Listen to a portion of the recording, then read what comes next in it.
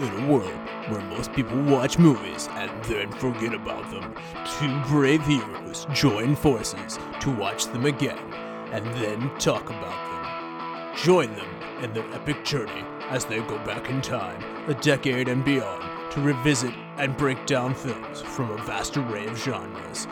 Do these movies hold up over time? Are they classics? Find out on Retro Movie Roundtable. Starring your hosts, John Flack and Russell Guest. Coming now to headphones in your ears.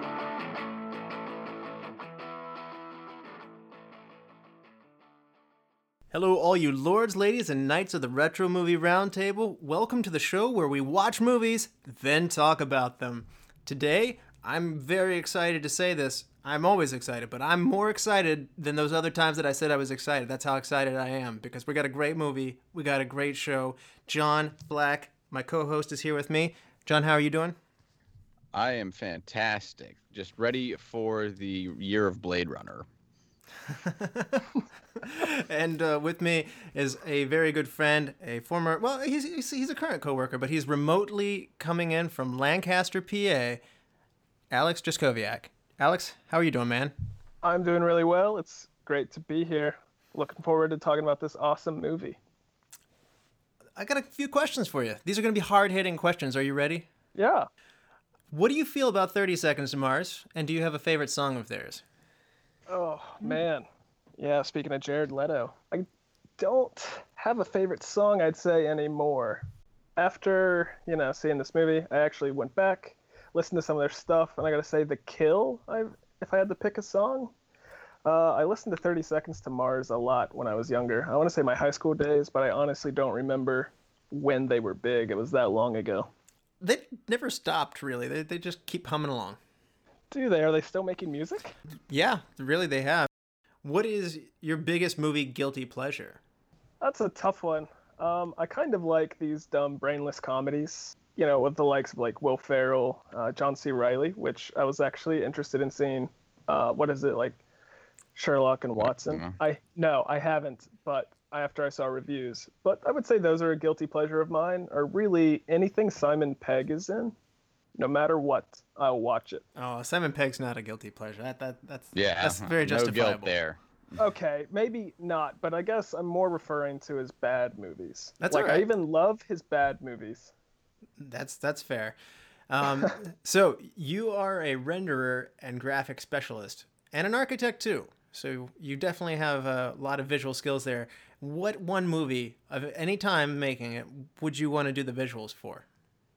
Oh, if I had to pick one, that's tough. Well, if I had to pick one, it might be Mad Max Fury Road. Just the atmosphere of that post-apocalyptic world was incredible. There was a lot of supporting elements to that, like the score to that was amazing. But like the cinematics and the visual effects, all of it, stunning. I really like that style. But it's hard to like limit it to one since I was so stylized. I guess that's a stylized one I would choose. But other than that would probably be the cinematography in Ex Machina. I'm really into that. Love it's that a beautifully movie. shot film, beautiful house, actually 2 different locations for the same house. I really like the style, the feel of everything that they created for that storytelling. I love that movie. The day that becomes retro, we have to do that on this show. But anyway, what was the last movie you got to see? Well, the last movie I saw was Get Him to the Greek. Anne and I rewatched that, and I mean, it was just one of these evenings that we didn't know what to put on, and we just kind of felt like watching. And did they get him there to the Greek? They did. So Greek, I love it. But that was I think it's a really funny movie. I don't know if everyone appreciates those kinds of comedies, but The walls are just so soft. they're so soft. Those Jeffries, man. Watch out for those Jeffries. Other than that, there was a couple movies that I saw recently that it's worth mentioning. The Wife was one of them, which turned out to be a stellar movie. I believe it's Glenn Close and Jonathan Pryce. Bill Clinton popping in here. I gotta say, it sounds like a horror movie. What? Bill Clinton, how are you doing? I can't stay. Just had to say, that sounds like a very terrifying movie. The wife, yeah. Gotta watch out for that one. But incredible movie, terrific acting. They really sold the characters in it. And then Bird Box, but that was dumb. Oh, wow. Wow. I haven't seen it yet, but everybody's saying great things about that, so you've brought balance to... Well, I understand that the source material that movie's based on came out before, like A Quiet Place. So I understand that, but A Quiet Place beat it to the silver screen. So no, that's fair. That's fair. It's kind of like The Illusionist and what was the other one? The Prestige. It's like The Prestige. The Prestige was so good. I don't remember which one came first, but I know whichever one came second The got buried. Illusionist. Yeah, The Illusionist. I was like, whichever one came second got buried, and it's just like, hey, did you get enough magic? Well, we've got more magic. Well, one's got David Bowie. They have a tendency to win. Oh yeah, dude, Tesla. Yep, plays Nikola Tesla. Yeah. Love it. But I don't know. With Bird Box, there's just some plot holes in it that seemed weird. Just like, I don't want to dwell on this movie, but one thing, like, when there's dumb, like, holes in a movie like this, so these kids grew up in this world where they can't take their blindfold off outside. And in the very first scene, Sandra Bullock is lecturing them how they can't possibly take their blindfold off when it should actually be the only thing that they know. If there's anything that they know for certain, it's that they can't take their blindfold off. I also know that they can't drive the bus at under 88 miles per hour. Yes, that is the same movie as this one. Sorry, you said Sandra Bullock. Anyway. I know, no, everybody only thinks of Speed, probably. That and The Blind Side. The Blind Side. Yeah. Big Mike's on the bus. So we got today, it's time to officially introduce this. John, what movie are we watching today, man? Today we are watching the 10-year anniversary of Mr. Nobody. That's right. It's the new retro.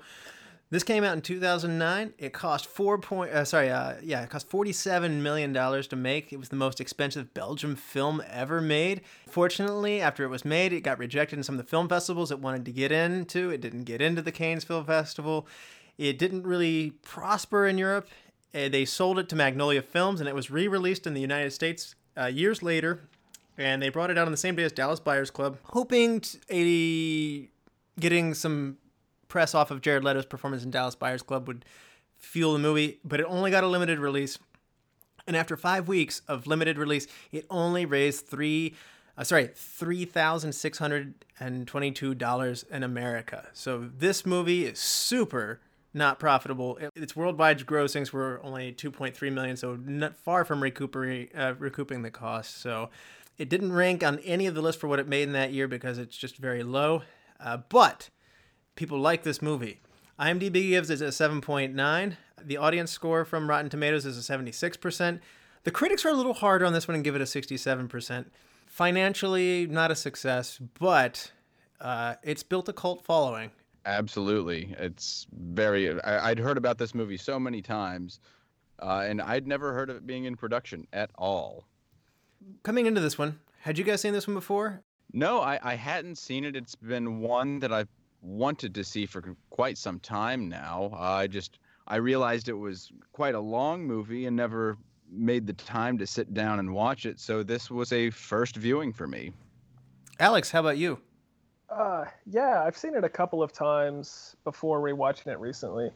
It was one of those, actually, since it was so long, I put it on, and then I'd only be able to make it through about an hour, and then my second time I tried to watch it, I'd make it like an hour and a half, and then I think maybe my fourth time trying to watch it, did I actually see it all the way through? So when did you first see it? Oh, man. That's a good question. I don't remember what streaming service I saw it on. Or maybe that would have been in the day that I did torrents, actually, and I snagged it up. It may have been 2014 was the first time. Okay. And what were your expectations coming back to it, being that you had been away from it for not that long, I suppose? My expectations for it were, I guess, kind of high because I remembered really enjoying it. Because my first watch, I actually had the interpretation that it was hitting hard on alternate realities. That was kind of something I was listening to a lot, like when I listened to podcasts or Neil deGrasse Tyson discussions. That was kind of something that he discussed a lot. And it was just something I really gravitated to. So I saw all the alternate timelines, and I'm really into that concept. So I thought that was really interesting. And then on this last viewing, I actually realized that all of it was more just this child playing out potential futures, and none of it may have happened. It came to Redbox and we rented it, and it was really good. I knew it was coming because I happened to see the trailer for it on Apple Trailers, and it would look like an indie flick, and I really wanted to see it in theaters. It didn't get to. They didn't make it easy on me to see it in theaters, and I loved it when I saw it. My wife Mary loved it as well. And then, sad story, I went to a movie rental store, the last one that I'm aware of in its existence in Pittsburgh, and the day that I discovered that there was still in fact one open, they were on their closeout sale. And I picked up a Blu-ray copy of Mr. Nobody for $1. So it was a bittersweet day. It was sad to see the movie theaters in Pittsburgh all close up. The movie rental stores all closing up in Pittsburgh. But I came away with a really good deal on this movie, and I love it. And so I actually watched the director's cut. So my cut added another 17 minutes. So if there are a little discrepancy here or there, that's because I have a slightly longer version than what you might see on the theatrical cut that was out there on Netflix. We're about to get into the plot summary and spoil this movie, but before we do, we have a message from a different timeline and a different reality. It is one of the possible realities of your President Donald J. Trump here from the White House. I've been working tirelessly with Vice President Kanye West on passing a bill where we will build a beautiful bridge to Mexico. Yes, we're going to build it right across the Gulf of Mexico to connect the state of Florida to the country of Mexico. When I'm not building bridges, I listen to my favorite podcast, the Retro Movie Roundtable. Please take a moment of your time to support this tremendous show by subscribing, rating, reviewing the show on iTunes, Stitcher, Spotify, Google Play, wherever your podcasts come from, even if they're from Mexico. Those 5-star ratings help people find the show. Like the show on Facebook and email John or Russell at retromovieroundtable@yahoo.com. Also, tell a friend about the show. I told my good friend Angela Merkel to listen to the show. She's an incredible woman who I deeply respect. Angela is now a huge fan of the show. I have to run. I'm late for my interview at CNN. Kanye and I are then going to go golfing with my good friend, Porter Jim Acosta. I really love Jim. Remember, America, we're in this together. Wow, that's incredible. I can't believe that Jim Acosta and Trump just had that crazy day, and that Instagram story was incredible. I don't know which reality we're in anymore. I don't. I just wonder how many more Trumps are there out there. Are they all orange? Maybe somewhere he goes natural. So Alex, will you give us the honor of giving us a plot summary of Mr. Nobody? Yeah. All right, so bear with me. This is a tough one to summarize. All right. Mr. Nobody is a story about a man named Nemo, who is 118 years old, the last mortal on Earth. Because in the year 2092, all people are seemingly immortal because diseases have been conquered through cellular regenerative stem cell pigs, and they just want to know how he lived. Nemo recounts his life story to a psychiatrist and a reporter, but his memories are wildly inconsistent and incompatible, and at times fantastic and impossible. He recounts his life at three primary points: at age 9, when his parents divorced; at age 15, when he fell in love; and at 34, as an adult. When Nemo was 9, his parents had to separate, and he had to choose whom to live with, whether to board the train with his mother or stay with his father. So Nemo moves with his mother, where he meets a girl named Anna at 15. He falls in love until she has to move to another city due to her dad's transfer. In the next moment, Nemo talks about how he stayed with his father when he was 9, and later, at 15, meets a girl at a dance named Elise. He begins dating Elise, but the next moment starts talking about how she said no when he asked her out, and instead dated a girl named Jean, another girl he met at the same dance when Elise said no to him. He lives a huge number of lives with each decision, In a few of these lives, he abruptly dies in an accident. He can marry Elise and die in an explosion, or he can live an unhappy life with her when she becomes a victim of depression. He can meet Anna after many years to lose her again, or lead an unhappily married but extremely rich life with Jean. So which life did Nemo live? Was there a specific reason the character was named Nemo? Well, Nemo means nobody, and our character is indeed nobody. You would be surprised to hear that none of these events actually happened that we talked about earlier. There were actually 3 alternative, parallel timelines that could have taken place in the film and in Nemo's life, depending on the choice of the 9-year-old Nemo, depending on whether he stayed with his father or moved with his mother. Thank you so much for that plot summary. It is a lot to cover. Yeah, it It really truly is. John, do you want to give us a quick rundown on the cast? Yes. So we have Jared Leto, as we spoke about before, playing our main character, Nemo Nobody, and he plays both the 34 and 118-year-old version of himself. He is a possible future seer, past seer, alternate reality seer, a lot to really wrap your mind around type of person. And actor Tony Regbo portrays Nemo at age 15, and Thomas Byrne plays Nemo at age 9. And we have Sarah Polley playing Elise, one of the possible love interests for Nemo. She is one that is really wanting to be a great mother, family person, can't seem to put it all together. And she is played by Claire Stone at age 15. Diane Kruger plays Anna. Anna is also the stepsister of Nemo, and probably one of the more intense love interests for him. And Juno Temple portrays Anna at age 15. Len Don Pham plays Jean, the third and final love interest for Nemo. She's a very passionate woman who really wants to give Nemo all the love she can. And Audra Giacomini plays Jean at age 15.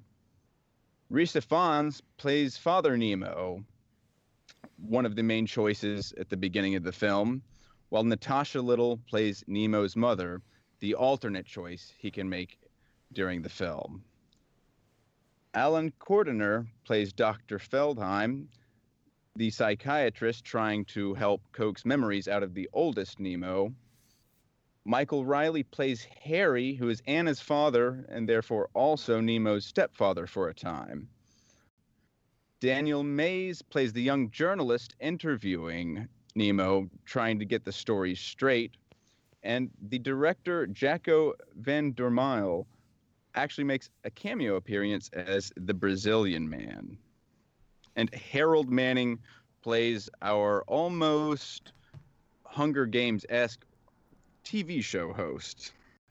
So a lot of interesting people playing different versions of themselves. So it's a challenging role for this. So as we get into this one, I don't know what your guys' were impressions. Take yourself back to the first time you saw this, and how long was it before you knew what was going on in this movie? Because it's quite disorienting to start with. Oh, it's really... That's a good question. The second time I watched it, maybe. Yeah, I would have to say the same, since I didn't get to see it all the way through the first time, or I couldn't really get all the way through it. I would say probably the second or third time I actually got deep into it did I really realize what was happening. I think it's one of those movies you got to kind of just let yourself go and not try to analyze it too much, at least upon first viewing, and just try to enjoy how amazing some of the other aspects of the film are, not just the theory. It took me a little while to get into it, but I'd say it's 20 minutes, I'd say, before it starts to really start to get some kind of like, okay, this is where we are. We're on parallel realities. I'm digging this, and I want to see where it goes. Oh, so 20 minutes. You're really like gloating there. Like, oh, to keep guys multiple viewings. It's not as long as Inception. Inception's always kind of like my benchmark of like, I have no idea what's going on here, and I'm starting to get angry. Like I looked over at my This wife. one was far more mind-bending, in my opinion, than Inception. Well, Inception was harder to say like what is happening. I think I remember going 30 minutes into that one, and I looked over at my wife. Am I not paying attention? Am I getting tired or something like that? Because I don't understand. And it turned out I loved Inception in the end, but boy, they really it's a slow payoff. I got to go into it right away since John went through the cast here. What do you guys think about Jared Leto on this one? He's got to play, he said in an interview, 12 different versions of the character. Alex?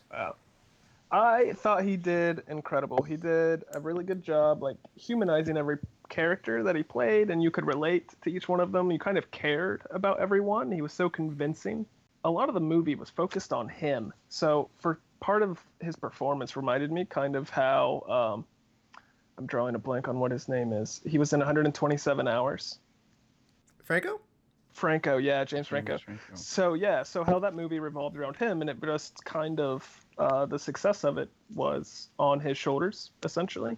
But Jared Leto, here in the same case, a lot of these characters, to make them feel realistic, I thought were kind of it was up to him to make it happen, and he succeeded very well. So he said 12, and maybe you can help me out here, because I wrote down several, but I can't quite get to 12.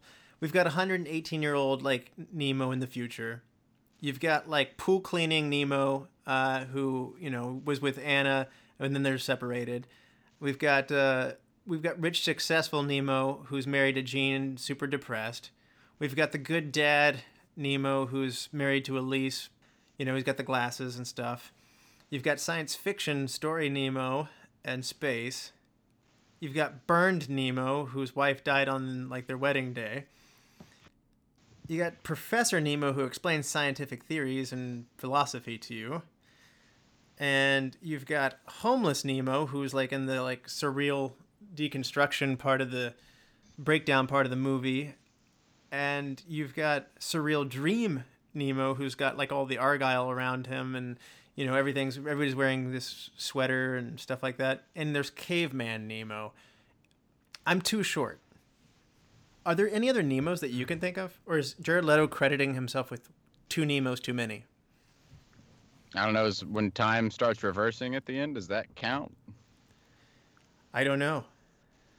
I think that's the thing. And even if you just get to 10, that's a tall order. I mean, it's tough to really get yourself ready for one role or 2 or 3, but to have to switch back and forth to different mannerisms, personalities,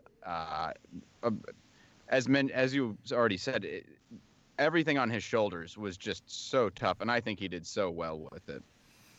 So actually, if he did credit himself with 2 extra, I don't mind that. Yeah, fine. He earned 2 extra, even if we didn't see them. Maybe Wedding Day Nemo? I don't know. The younger version of the same people? Hard to say. I don't know. Yeah, I would have to actually go back. I didn't know that he could be quoted saying that. Now that's kind of like, I want to go back and figure it out. I know. Maybe we don't see enough of the dimensions he mentioned, and we have to be able to see all those 9 dimensions to see the other 2 dimensions. It's like Where is Waldo? Can you find the 12 Nemos? Which there is another movie called Finding Nemo. Totally unrelated, though. Completely unrelated. Probably not as good. I haven't seen it, though, so I shouldn't say, but I really like this movie. Revealing some of my cards for later. But so he's playing all these characters. Alex, what are some of the acting tools that you saw him using that he put nuances on the character? Because it's the same person, but because life has treated him or sent him down these different roads, he is actually a different person. Well, okay, so there's some really basic ones that are kind of superficial or just on the surface. We could say, like, his accent when he's with Jean. That's the one where he stayed with his dad. And yeah, he's British because he stayed in England. Right. So there's that. What else? When he goes to Montreal, he doesn't talk like a Canadian. Oh, Anna, I'm sorry I didn't get to see you sooner. I'm so happy you're back. Let's have some pancakes and syrup. Yeah, we missed that one. Too bad. That would have really taken off, I guess. But oversight, number 1. So yeah, there was that, the one with his accent. Then there's the really basic ones when he's with Elise. He's kind of... is kind of so determined to make it work. Like, no matter what, he wants to make her happy, but he can't because of her mental illness. So he's kind of emotionally dead to a degree, but in the little things, like how he hugs her after, or it's at least following the birthday party. Like the way he hugs her is like really convincing that he's become this character that has no other goal in life, essentially, other than essentially taking care of his family and making sure that his wife is happy or trying to become happy. His voice changes a lot within the different characters. Like the one you're talking about now in particular, he's very gentle. Like, he's soft and he's sad himself too by the situation, but he's holding it together for everybody's sake. So that really comes somebody through. Cracks and burns the car. But yeah, there's just these subtle nuances, and his tone of voice, his mannerisms, and each one is kind of different. John, do you notice how there are any similarities that, because this is the same person, ties them together? Yeah, and actually, I think this is one of the more impressive parts of what he did. He was somehow able to relay, particularly when he was confusing names, calling people by the wrong name, even his son or his wife, relaying that he seems confused, but he's not, because he knows he sees so much more than everybody else does. And that's a really tough thing to really wrap around confusion and understanding all in one. Because he seems genuinely confused, but then seems to kind of immediately snap back to, like, he knows why he's confused. Because he understands that there's these alternate versions of himself and choices and not making choices. That's something I really appreciated about his acting there. I think it's interesting that the character remains quiet and perhaps withdrawn a little bit, no matter which reality you go into. That's something the younger actor does as well in the 15-year-old version of himself. And I thought... almost aloof. He's an introverted character who keeps his thoughts to himself largely, and because he sees the world in a different way than everybody else does, it somewhat makes him isolated. And I thought that was really interesting, how it's the same person. Like, even if you had gone down a different path, you would still be an introvert or an extrovert. You would still have some of these same tendencies and stuff like that. I don't know where you land on that one, Alex. Do you feel like your life would be as different as, say, this movie if you had gone and made a few decisions differently? Yeah, it would be dramatically different. I could definitely see, looking back now, especially with the way everything unfolded, just even in the last couple of years. Yeah, life could have diverged into a different path very easily. We could have a parallel universe Trump, Yeah. Yeah, maybe where I made different decisions. Then in that reality, we have Trump golfing with Jim Acosta. Well, what I was going to say, I think that we've all encountered, particularly when something bad happens, where we trace back where we made a seemingly innocent or good decision. If it's like, if only I'd have done this, or I hadn't have done that, then this could have happened. And it's a dangerous thought process to get into. But also at the same time, some of the best times I've had in my life is going to do some things that I didn't really want to do. Maybe a friend convinced me to do them, or something else, told me, hey, just go do this thing with your friends. And then all of a sudden it turns into one of the better nights of my life. There you go. And so let's talk about the director here. This is Jaco van Dormel. What do we think of Belgium director Jaco van Dormel? John, do you want to have any early takes on this one? Sure. I really enjoyed the movie, so I'm going to have praise for it. I was interested to read that he was starting as early as 2001 to try to get this movie off the ground. And, this is, I think goes without saying, a very ambitious film. And he was very careful about the casting and reading about it. And actually were some cast members that were, at least in his mind, he said that, like, Natasha Little as the mother was the role that was the most decisive one for him in the film. And I wouldn't have thought that from the beginning, but I guess she really did do the role he was wanting very well. And just getting all the moving parts of multiple storylines, visual effects, all of this together, I think he did a wonderful job, especially on the budget he was working with at that time. It is a large budget, though, and he did have. So it's a long shooting period. It's a 120-day period. Considering how much work needs to be done, it is impressive still. So for sure. Did you guys happen to see where he was particularly infatuated with two other movies? One was called Run Lola Run, which came out in 1998, and another one is called Sliding Doors, which is in 1998. I'm less familiar with Run Lola Run, but Sliding Doors is a Gwyneth Paltrow movie where she misses a train, and we see two different timelines for her, and they're dramatically different with where her character goes just on whether she catches a train or not.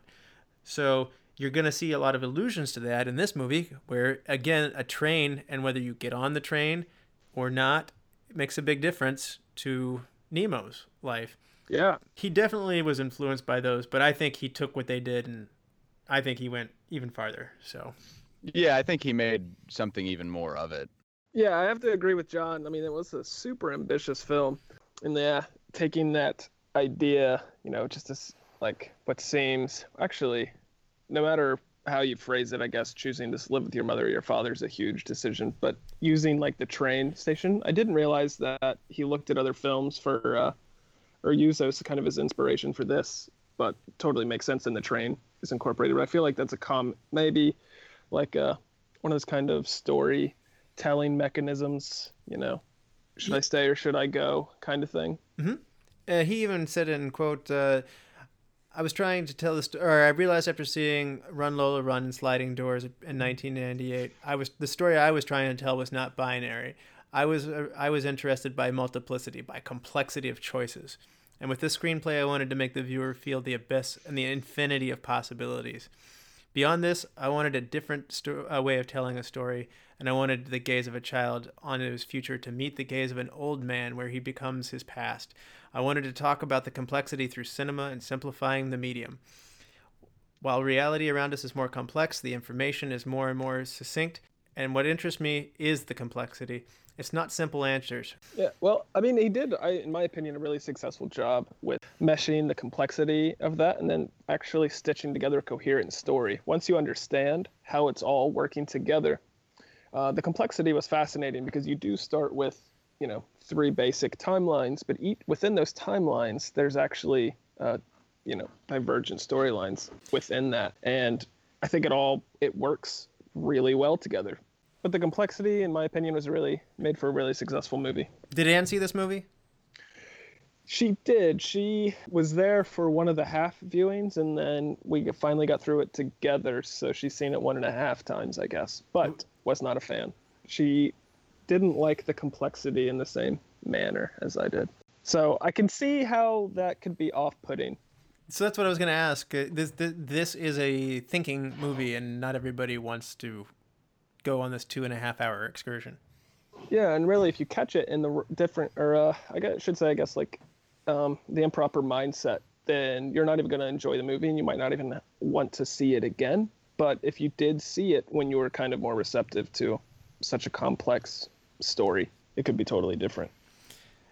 So I think it was really interesting, as you mentioned. I noticed in some of the special features, Jaco van Dormel calls it the idea of a rail line splitting off. And you see this clip that he has in the actual movie where he is shaking the camera and the multiplicity of these train lines start to split apart.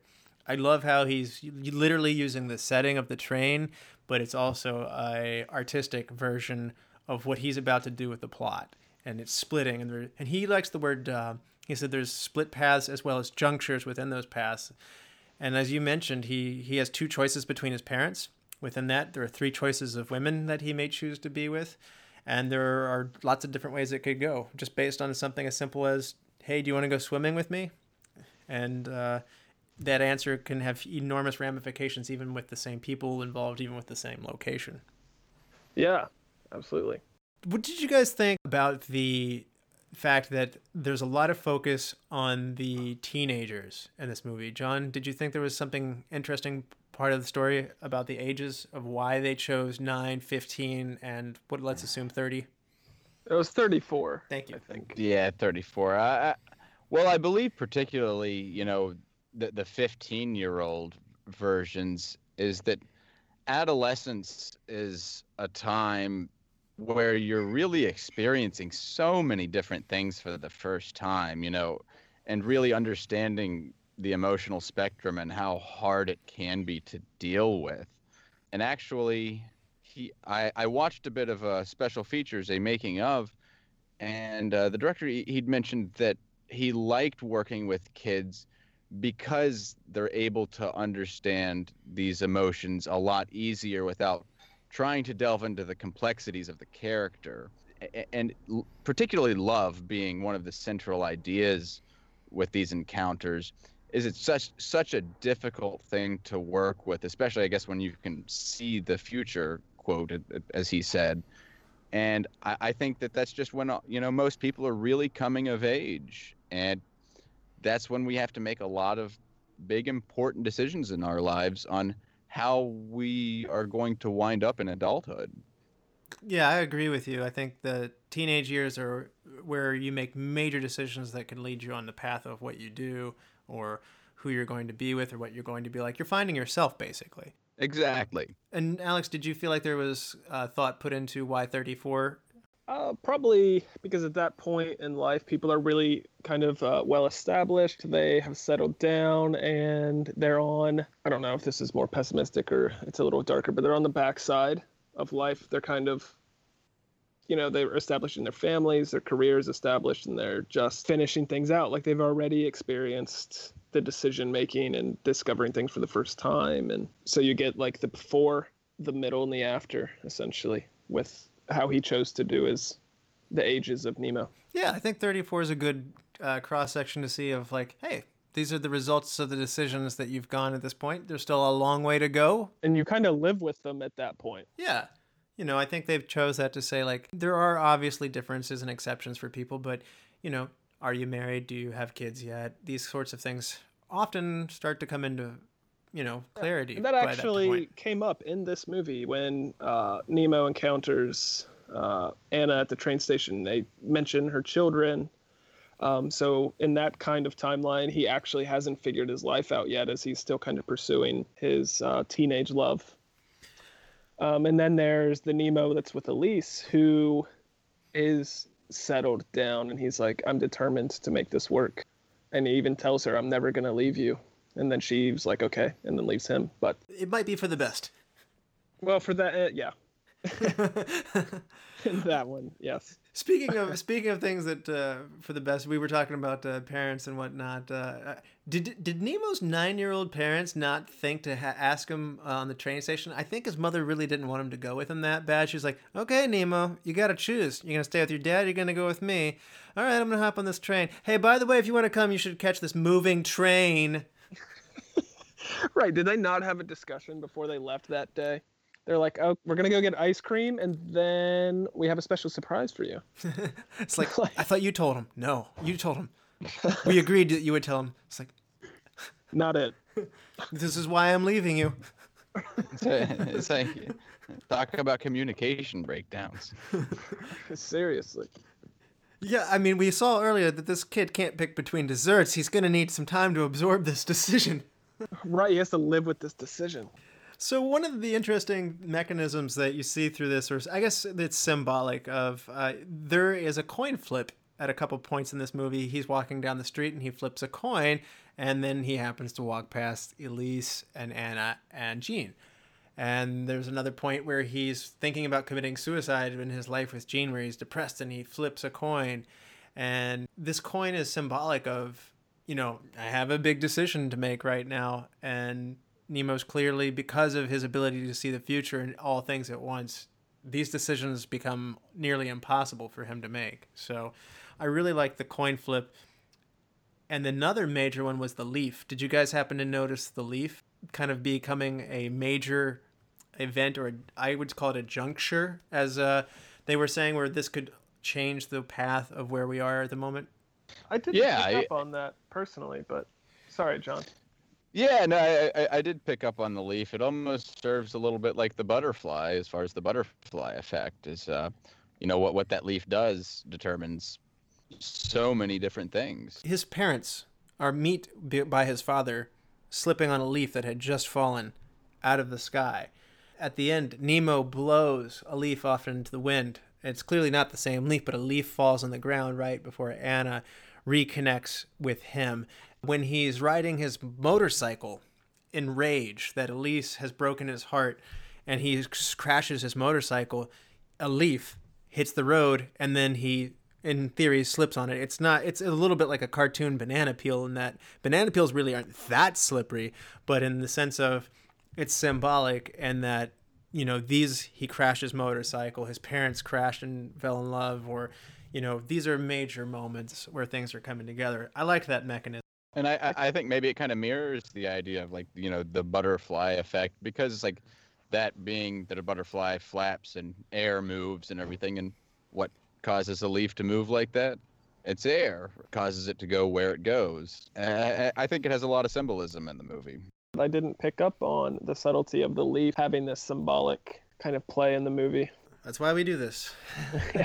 Exactly. So another really fun one that they did, and I wish they had done a little more of. Did you notice how a simple eggshell that goes into a cookie that then leads into a car crash that then leads to a woman's death, which alters the relationship of his parents and how they treat each other? And then another one is a raindrop is the result of condensation from an unemployed Brazilian man's apartment that then traveled around the world and then dripped on his card there. So.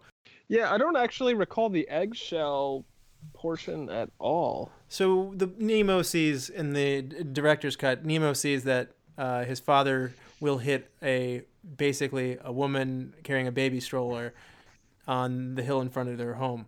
Well, I did catch the eggshell one, yeah, but the raindrop, yeah, that was a different one, I guess. Well, that's the one where Van Dormel's it makes his cameo. So he's the unemployed Brazilian, as you pointed out, so...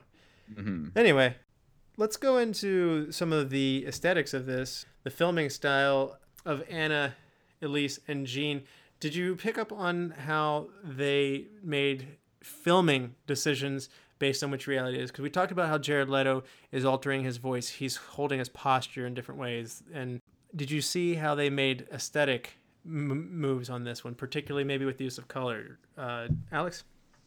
I mean, the ones that stick out the most, and maybe it's just my perception of the movie and the relationships he has in it, but I think the scenes, especially when he's younger with Anna, the tone changes. The color grading is slightly different. It's really warm, and it seems like that is what was favored. I mean, it follows, I guess, also the tone, because that was like a happy time for him when they were outside smoking a joint together and then, chase each other around the house afterward, contrasting with when Nemo's older with Elise, and it's very cool, and the colors are very cool and cold.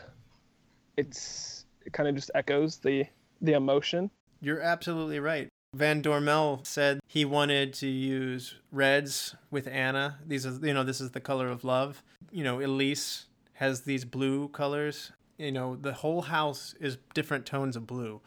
Nobody's house is that blue, but it's a stylistic decision. And then Jean was yellow. That's right. Yeah. Yeah. So, the same dance that he goes to when he ends up with Jean, everything's yellow. The lights in the ceiling are yellow. But when he meets Elise, his house is yellow too. Yeah. Because he said, it just keeps going. Yeah, exactly. So, and it really does carry through. The colors carry through, and sometimes there's nuanced. Like Anna might be wearing pink, but it's still a red hue. I just thought that was a very visually interesting way of doing it. But another thing that he did with the color is, when Nemo's younger, as you mentioned, the things might seem more warm. He wanted vibrant colors, and around the home you'll see all these bright vases and wallpaper, and everything's really bright and saturated. But as Nemo gets older, there are basically fewer possibilities, so therefore there is less color that is in the shot. So 9-year-old Nemo's world is not as bright as, the infant or the young Nemo's world. As he gets to be older in his 30s, it's even less colorful. It's more toned down. And by the time he's 118, everything's white. There's no color anywhere. So it in itself is visually sending you into this subliminal, like, oh, this isn't as romantic, or there aren't as many. The future's not as open.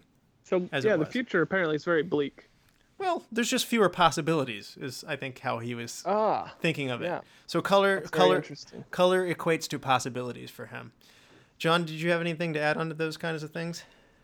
Well, I liked what you were talking about with the colors that they were wearing, that the girls were wearing, and you mentioned that red is typically associated with love and intensity, but we like to say with Elise, I'm feeling blue, and that kind of as foreshadowing that she has some issues later with depression. And the yellow with Jean, when we call someone yellow, we're kind of calling them a coward. I would say luxury on that one, because he ends up being this really rich guy. Like, it's gold. Could be luxury. But Jean seems to be just really, she wants his love more than he wants hers. It's just not reciprocated, unfortunately. I don't think she's a cowardly character. I think it might represent possibly Nemo's, because there he just kind of settled. I'm gonna marry the first girl I dance with. It's just, I thought that was really interesting, yeah, because at that point too, when he's riding on his motorcycle with Jean on the back, he said, like, one of the things is he's going to leave nothing to chance anymore. So it's essentially, I can see the cowardice in that he's taking out any other possibilities. He's taking the safe route because he couldn't possibly, handle the risk of any other option. No, I like that. Another one that I wanted to also call out is the visual effects here are supervisor Louis Morin, who's also known for his work on The Eternal Sunshine of the Spotless Mind. I don't know if you've seen that movie, but it's a movie that trips with your reality. It's got dreamlike sequences. It's very surreal as well, and it's no coincidence that same mind helped contribute to the visual effects of this movie as well. I have seen Eternal Sunshine of the Spotless Mind. It's been quite some time, and I did read that he was the same supervisor for it. And yeah, when I read that, I was like, that makes sense, because that was also another movie that it's quite trippy, as you said. Just a lot to take in. I'd say the tones can be similar. There are a lot of bad things that can happen to Nemo. I think Eternal Spotless Mind also is a dark tone to the movie as well. I would say it's got a darker tone. But... Yeah, I totally flubbed up. What'd you guys think of the soundtrack, Alex? I don't actually get into the sound as much. I don't quite have an ear for that. I mean, it was supportive to the storytelling. It was fitting. It matched the atmosphere, essentially, to the colors and the tone of the movie. I think it matched pretty well. It's a mix of popular rock tunes as well as score. So there was actually like a lot of carelessness in the choices. I should say the sense of carelessness with like the rock music when they were younger and kind of being rebellious and doing this thing that they knew was wrong. Like that kind of stuff. Like those choices that they made, I thought was very fitting. Well, I like they do like Buddy Holly's Every Day. Like it's not anchored to the 70s where he's born, but it's like it is very sunshiny and happy. And also Mr. Sandman comes when he's picking the mommy and daddy, and that's like this old, like, timey, everything's like super real, like it's better than reality. And that's indicative of how he's portraying that time. But another couple, like as he gets older, the Otis Redding song of For Your Precious Love, it's a really kind of an interesting... Airplanes are bad for rock and roll, by the way. Otis Redding shouldn't have died as soon as he did. But 9-year-old Anna dives into the pool, and Nemo's watching her, and he's falling in love with her. And Otis Redding's old, like that. His voice is just like that's what it sounds like to fall in love for me. I don't know if you agree on that. That this is one of the best music moments of the movie, John. Yeah. I mean, because with Otis Redding, I guess my first encounter with it really was in Top Gun, but I loved, and it's kind of a similar sequence in that movie where he's really falling for it. But that was a good part of the movie. I agree, Russell. As far as the score, I liked it because it wasn't overbearing in any sense or emotional. And it was actually quite simplistic sometimes. Not like extremely orchestral. We're definitely not dealing with like 2001: A Space Odyssey or something like that. And then just the variety of the soundtracks I really loved, because it gave us views of like what it's like to listen to certain songs when they're kids. And honestly, maybe it's just because Jared Leto's in it and he's also in Fight Club, but when Pixies came on with Where Is My Mind? This is what Alex was talking about. Yeah. Yeah, it's like I just lost it. But, you know, the Eurythmics, you know, Buddy Holly, like, but I like how they use the old movie with like Buddy Holly and stuff, like old music, when he's kind of seemingly playing with like the toy cars and things are seemingly very bright for the future and kind of an upbeat tone. I like how you said Otis Redding falling in love, and just at a dance, like, I mean, we all remember middle school dances and high school dances. There's so many silly songs playing. Some we like, some we don't. Yeah, that's the Wallace Collection Daydream song there. It's the I fell asleep amid the flowers for a couple of hours, singing all the day. I love that song. I didn't actually know what it was until I looked it up for this. And I was just like, I need to get that song. It's one of those songs that I know and I just didn't know, so to speak. So, and then, yeah, Pixies has been in my head all week after watching this movie, which is the one that Alex was talking about where they're sitting out smoking pot. So, yeah. It's very carefree. It sounds like something to lose your brain cells to and just not care. So, and as John mentioned, there's sadness too. The original score it's kind of strange. Van Dormel told the writer of the score not to make it too emotional, but I find that that hollow guitar sound that's just really simple. There's not a lot of layers going on. It's profound in a way, but I just love how the music.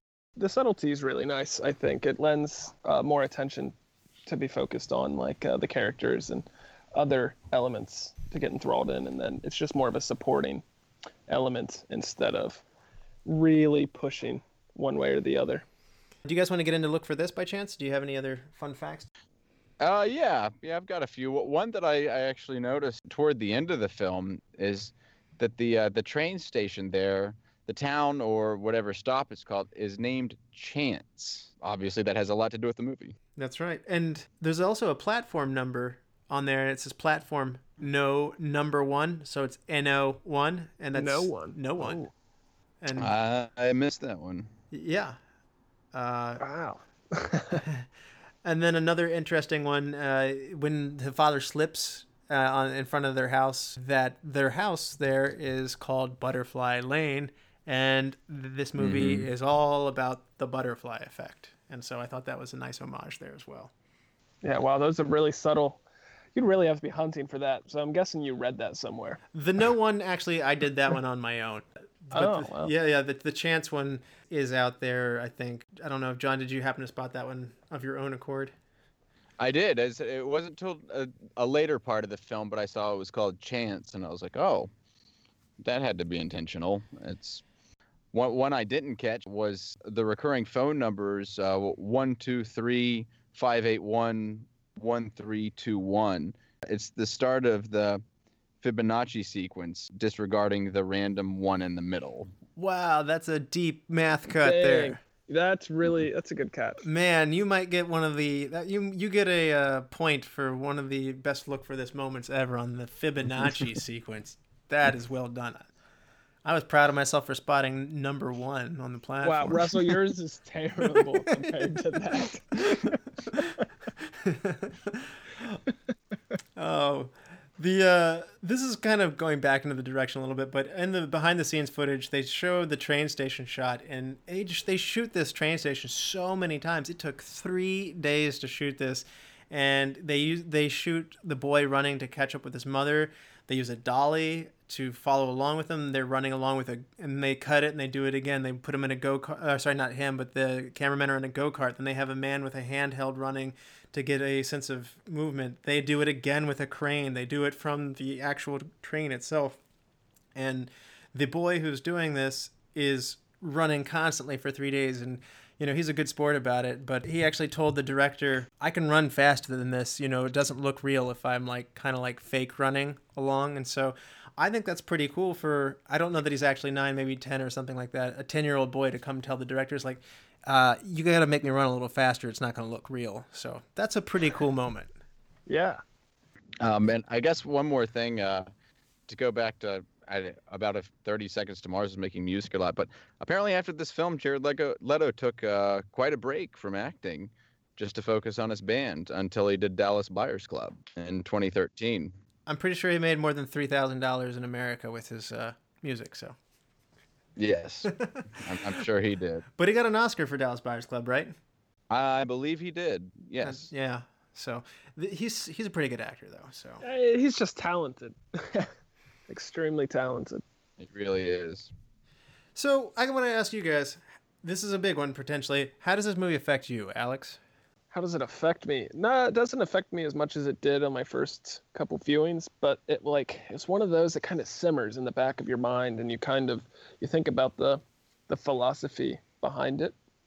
It's just one of those. It's kind of just I can't explain it any better than it kind of just simmers in the back of your mind. Not just about the movie itself, but more about the philosophical underpinnings that it's based on. Did you like those scenes and how Van Dormel puts these inserts in there to tell you to think about whether it be the butterfly effect or the big crunch or entropy or these kinds of things? Like, did you enjoy how he is making a transition through those? Yeah, I did. I mean, I thought it was a really successful thing to put in the movie simply because of how the movie is. It's based on choice leading to entropy and then relating it back to time and then cleverly, applying it to the big crunch and how entropy ends and putting in like the narrations of young Nemo talking about, once you mix the sauce with the potatoes, you can't separate them again. The smoke doesn't go back in the cigarette. It's all relating using its mechanisms to explain the concept of entropy. And then the big crunch kind of unravels it all. And, how it all relates and just these real concepts. I thought it was fun. It supports the enjoyment of the story so much, I think. I don't know about you. I don't know about you, John. I mean, if I'm thinking back to the 2001 A Space Odyssey episode, Kubrick does not like to spell things out for people, and I'm sure he would gag at the idea of giving these people or giving the viewers so much to chew on to direct them. But personally, I like it. I don't know about you. I do like it, and it's a lot to take in at once. And honestly, having just seen it for the first time, I feel like I need to watch it a couple more times to really wrap my head around it because, and even string theory and chaos theory, I've always enjoyed kind of reading about it, at least what I can understand. There are so many things going on at once. I had to make sure during the movie to not let myself run too far along with thinking about these ideas and make sure I remember I was watching a movie. Okay, so you were probably pulling out of it a little bit because you were tempted to go deeper. How does this movie affect you, though? The idea of choice, really, and how it affects everything. Every little choice can affect so many different things, meaningfully or not meaningfully.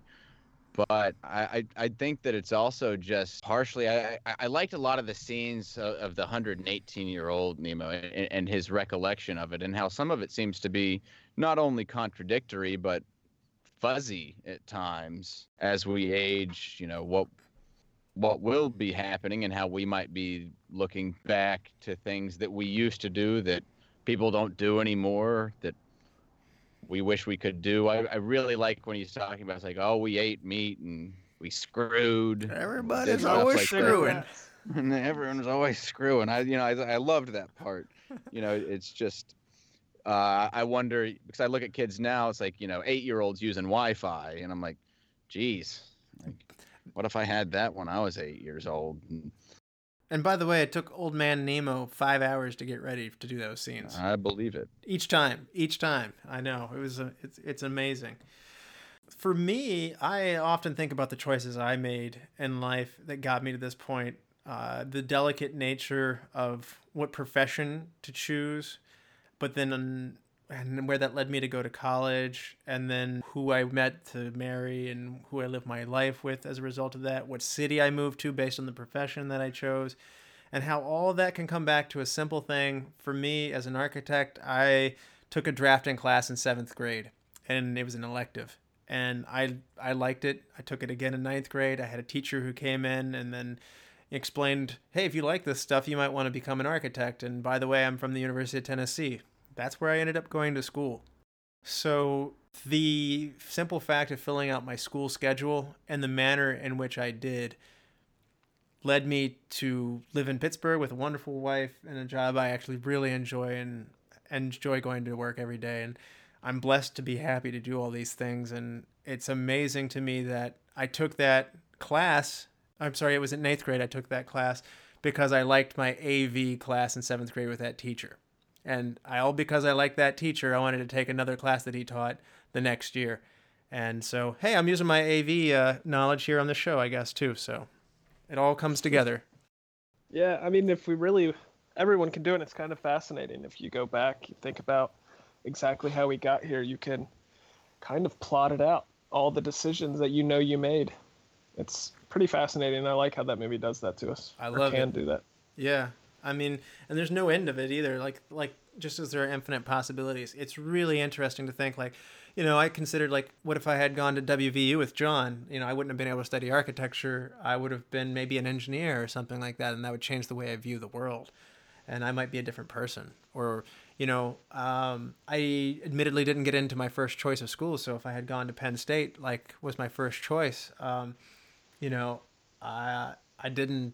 wouldn't be necessarily the same person I was. I might not actually live in Pittsburgh. I went to my second choice, and it worked out great for me. I would not go back and undo anything at this point because I like where my life is. So, Yeah. they're all the right choice. That's what he said, and they all have just as much meaning. I do like the idea of having a simulator in heaven where it's like, what if I did this one thing differently? What would that look like? Like a video game. See, that's a dangerous thing. I don't know if I necessarily would like that. I like the blissful ignorance of it. Thing. I'm really, you just kind of have to be satisfied. I mean, I'm not speaking for myself, but some people that can get wrapped up in this, you have to be satisfied and confident in the decisions you make. Anyways, think about confidence of choice, be confident in the decision you're making, because you can't go in a rabbit hole and kind of end up like Elise there. Well, what if I stayed with Stefano? Or what if I, would have done this or that or whatever else? Kind of instead of focusing your efforts on the decisions you do make, and then all that you can do is make the next decision. No, the next choice. Well, I think it's time to get into my favorite part of the show. You guys ready for some superlatives? Always. All right. I love superlatives. Alex, who is your MVP? Oh, I would have to say Young Nemo. The actor, I don't know. The 15-year-old one? Yes. Toby Regbo. Yeah. I thought, he was incredible. There's a lot of depth to the characters he was playing. Jared Leto, now this is kind of like the Drew Brees argument right now. We could give him the MVP because he's so talented and everything, but I think he was kind of outplayed by the 15-year-old Nemo. Wow, okay. I was predicting a clean sweep on this one, but we're already in parting ways, and that's okay. John? Ironically enough, I'm going to have to go with Jared Leto. I think particularly the 118-year-old Jared Leto, I think he did an excellent job with that. I think he did a great job all around, but bringing that age kind of personality to that character, I thought he did a wonderful job. Just not too curmudgeon-y, but just enough, and a little sarcastic when he's flipping off the little flying eyes and stuff I think really the movie is carried by him.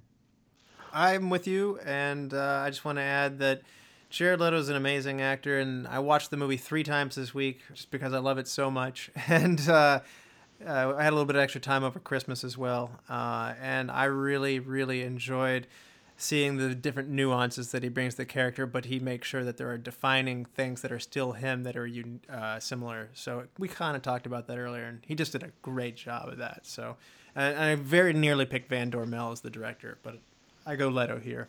Best supporting actor, Alex? The best supporting actor. Regbo kind of is a supporting actor to some degree. Yeah, I guess, well, after hearing, okay, so obviously, yeah, Jared Leto was spectacular in this, but I just didn't want to give him the MVP because that would just be too easy. But, yeah, I guess I'd have to give it to, I'm sorry, what was his name, the young actor? Toby Regbo. Regbo. Yeah, okay, so I'm going to go back and change my MVP, fine. make it unanimous. Jared Leto. It's a sweep. Yeah, and then best supporting actor has to go to Regbo. Or Regbo. I actually went with Rhys Ifans playing Nemo's father, and I just think he brings such multifaceted talent to that role. From times he's happy. When he was disabled, it was awesome. Yes, I mean everything, and the director picked him because of Notting Hill, actually, where he was able to show so many different sides of his acting, and and since then he's done so many movies where he's shown that. But he was my favorite. There were some other great supporting actors, but I think that's my pick for sure.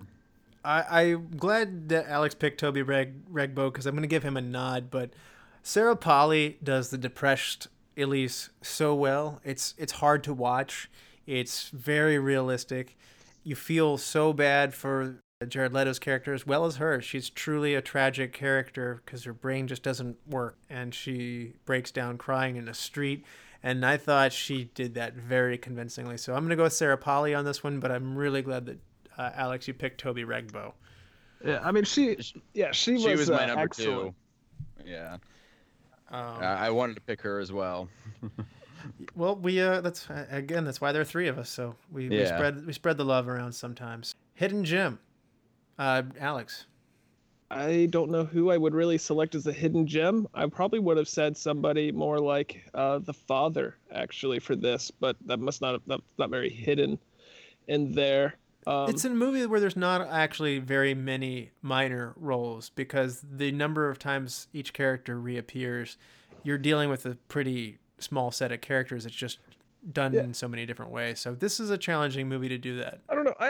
So in the setting that they made, like I didn't necessarily like any of the characters set in the future other than the journalist. Just simply because he was there ushering in or like kind of squeezing the story out of Nemo. So I would say him. John. My hidden gem was Juno Temple playing the younger Anna.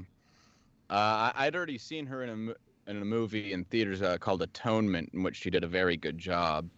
And I saw her in this, and she didn't disappoint me again. I think she really played the role with a lot of emotion and just some spunk that not all actresses that age could have. Yes, a love affair that would make even Greg and Marsha Brady blush. So yeah, it's okay. The Flash can. The Flash has a thing for his stepsisters too. So if the Flash can do it, so can Nemo. I'm gonna go with my hidden gem, Thomas Byrne, who does the 9-year-old Nemo. This is the little boy running to catch the train. I've kind of talked about some of the nuanced things that he did in running, and I liked him in the pool scene a lot where Noah Redding's playing. So I'm gonna go with 9-year-old, good kid acting from Thomas Byrne. If you could recast or had to recast one actor in this production, Alex, who would it be? I don't know. That's really difficult. I mean, everyone's role was pretty well done or well executed, I should say. It's pretty tight. I didn't love the performance by the mother, and it was kind of funny that you said that the director picked her. So I guess in the back of my mind, I don't know who else would be kind of more engaging. Actually, I mean, I have no idea because I think everybody executes their character, really well. But just thinking about it, like off the top of my head, and this is kind of weird, but I really enjoyed Tilda Swinton. That's a different mother character for sure. Well, not a different mother. I think actually as Elise. So we would have seen a little more of her. I think she has a lot of like emotional depth in her characters. So I think that would have been good to see. But the current actresses, she's really good. So I don't know. Well, more people would have paid to see it. That's for sure. So that would have cost even more. Yeah, maybe it would have. John, recast. Well, one that I'd have to mention, and she was actually offered the role, and I would have liked to see this. And I do like Diane Kruger, but I think Ava Green as Anna could have been terrific. Oh, man, I wouldn't replace Diane Kruger. Oh, actually, okay, so my opinion on the film and what this was, I mean, they really hammered home that kind of Anna and Nemo's relationship was it was the most crucial.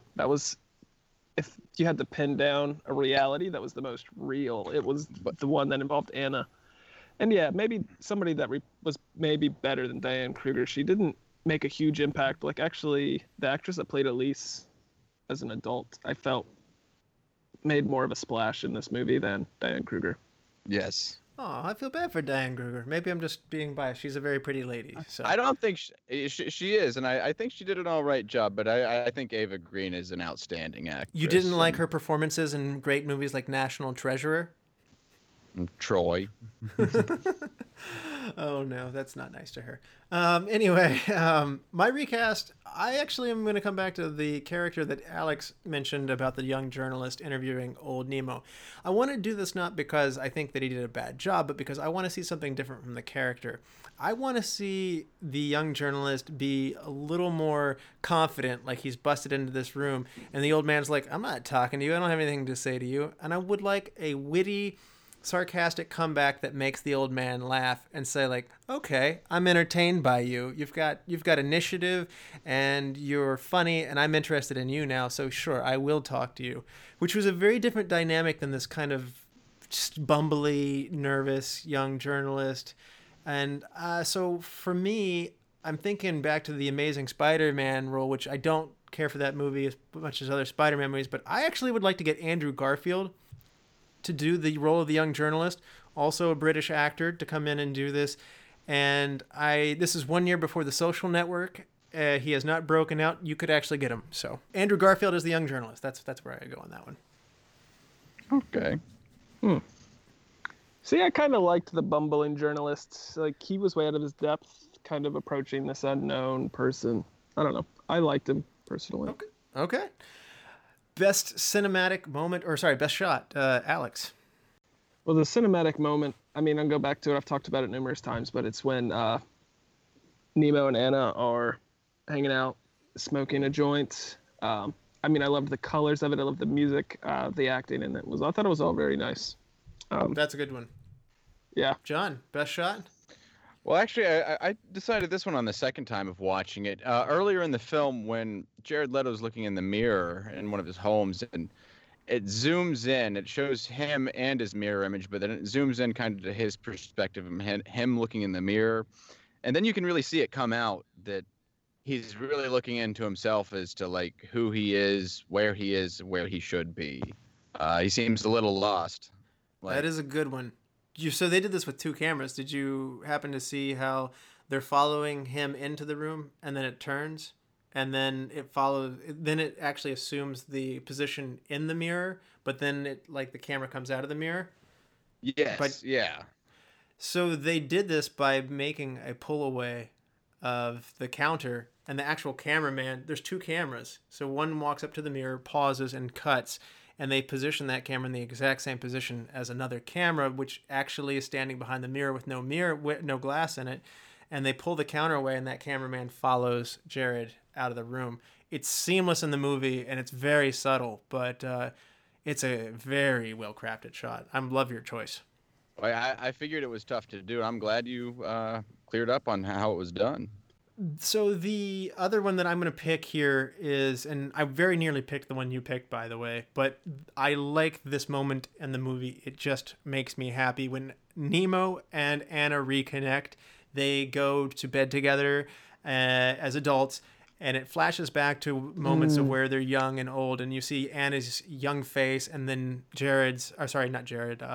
Nemo's older face, adult face, and then it goes back to her, and you see the young and old version of each character. And yes. I think that is just so well done. They're under the sheets. The quality of light's very similar to what it was when they were in their bed as teenagers. And I really enjoy that. And if anybody's upset by this movie or feels a little bit uncomfortable that 15-year-olds are in bed together, whatever, A, first of all, that really happens. And B, second of all, these actors are like 22, so... Yes. Thanks for getting that disclaimer out there for all your listeners. Yeah, I was actually thinking the same thing. Like, this might be off-putting to some people, like make them a little uncomfortable. I have a friend or two who I think will kind of sit there and go like, I felt skeezy watching this. And I'm like, they're not as old, they're not as young as they actually may appear. So, as Hollywood always does, they get older people to play those characters. So, Yeah, they can't exactly have 15-year-olds doing this on screen. I don't know what they can do in Europe. Roman Polanski's still over there. Ooh. Best scene, Alex. That's tough because you actually just brought up that scene of them reuniting Nemo and Anna for that first time in the train station. That might be my favorite point, and how it echoes back to their younger years. So tying that in, actually, back to the time with the best shot, like it's very reminiscent of that, obviously. Just because I love that plot line so much, Nemo and Anna. John, what is your best scene? It's one of the certainly darker moments of the film, but I'm actually going to say where Elise has the breakdown, and this is why I also wanted to give Sarah Polley possibly a nod at the best supporting actor. She does it so well, and it's so tragic seeing him really trying to hold this family together. Nemo try to do all of this, and she portrays, like, if you've ever known anyone with borderline personality disorder or depression, it's such a different type of illness, and she does it so well, and it just really portrays kind of the hopelessness of that life. Her acting really carries that scene. So, but more specifically, Sarah Polley's performance of portraying those polarizing moments of barking like a dog, and jumping up and down, and then, crying in the street, and it's a different type of disorder, and she did it very well. Well, Alex made us feel really good by one of the high points of the movie, and then you went brought a whole us another down. direction. Yeah, Debbie Downer. It's all about balance, man. So for me, and the best scene, I have to go with the train scene. It's what the whole movie hinges around, really. It's that moment where the 9-year-old boy is faced with a decision. And as I mentioned, this thing is masterfully shot. I love the poignant piano music here. It's really an amazing scene. And so for me, I think the most important, as well as my best scene, is the train station. Alex, if you could change one thing, you're Van Dormel, what are you going to change? If there was some way he could have put it in that we got a glimpse of what Nemo running off to nothing was, and then kind of getting a glimpse into what this other life was. Because I kind of got the feeling that's what the final scene was when we see homeless Nemo essentially waiting at the lighthouse. And part of me thought, like, okay, maybe this was actually part of a timeline where he still meets Anna, like they were destined essentially to meet. And this is where he didn't make a decision, and it's actually where he's the happiest, because in every other one, he's miserable. So it's not necessarily any one scene, but if there was maybe just a little bit of clarity into what I thought was the brighter part of the movie. No, that's a good point. And by the way, kind of along the lines of what you're getting at there, too, with the different sad zones, I thought it was really interesting that the director picked all death scenes that are uncontrollable to him, because if he had a heart condition, he would have just had to have a heart attack 7 times over. But it was very interesting in that, he gets shot, he drowns, he gets in an explosion. Everything's very different. John? I kind of figure with this type of movie, having a long film is all right, and the only thing I'd change is maybe let's just add on everything. I know that Cannes didn't let them with the original cut because it was too long, but just put all the deleted scenes in there. If we're in for a really long ride already, let's go ahead and see it all. Wow. So he wants more. I like it. Okay. One change thing, and I kind of mentioned this earlier with the nature of the interviewer and older Nemo. I'd like to see again a kind of a back and forth where they kind of build a bond together and through the storytelling. And then I do have to pick on one tiny little thing. Jared's got these really blue eyes, and he's got this dark hair. He genetically, I don't think you get him from these two parents. If you could just dye the mother's hair black, it kept bothering me. So I don't know. That's very like a nitpicky thing. Best quote. This one was easy. In response to the journalist being confused, asking which was the right life, He says each of these lives is the right one. Every path is the right path. That echoes something that I was saying earlier about having some confidence in your choices. Well, it's the wisdom of an 118-year-old man. So, John, best quote. Well, there were lots of quotes in there, but I kind of touched on one I just really liked before. It's the exchange they have about life before quasi-immortality. When he's saying there were cars that polluted, we smoked cigarettes, we ate meat, we did everything we can't do in this dump, and it was wonderful. Most of the time, nothing happened, like a French movie.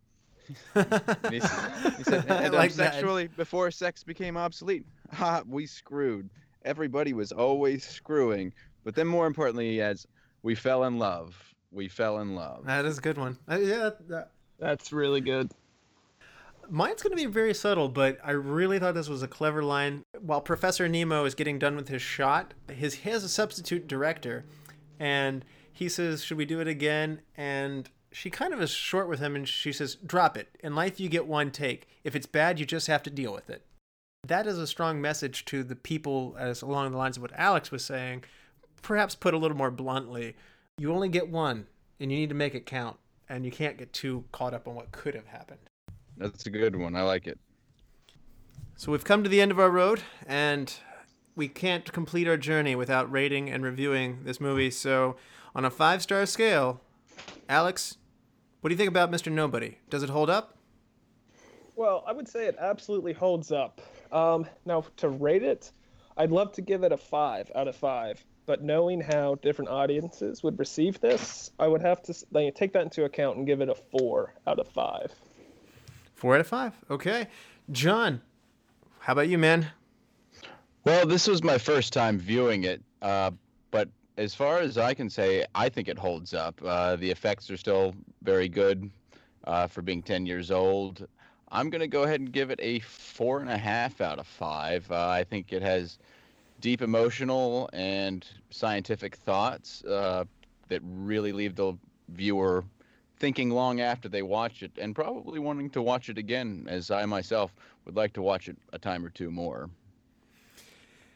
As for me, I think this movie is aging incredibly well. I had it initially slotted in at number 33 on my science fiction movies countdown, and I actually bumped it all the way up after watching it 3 times this week or so.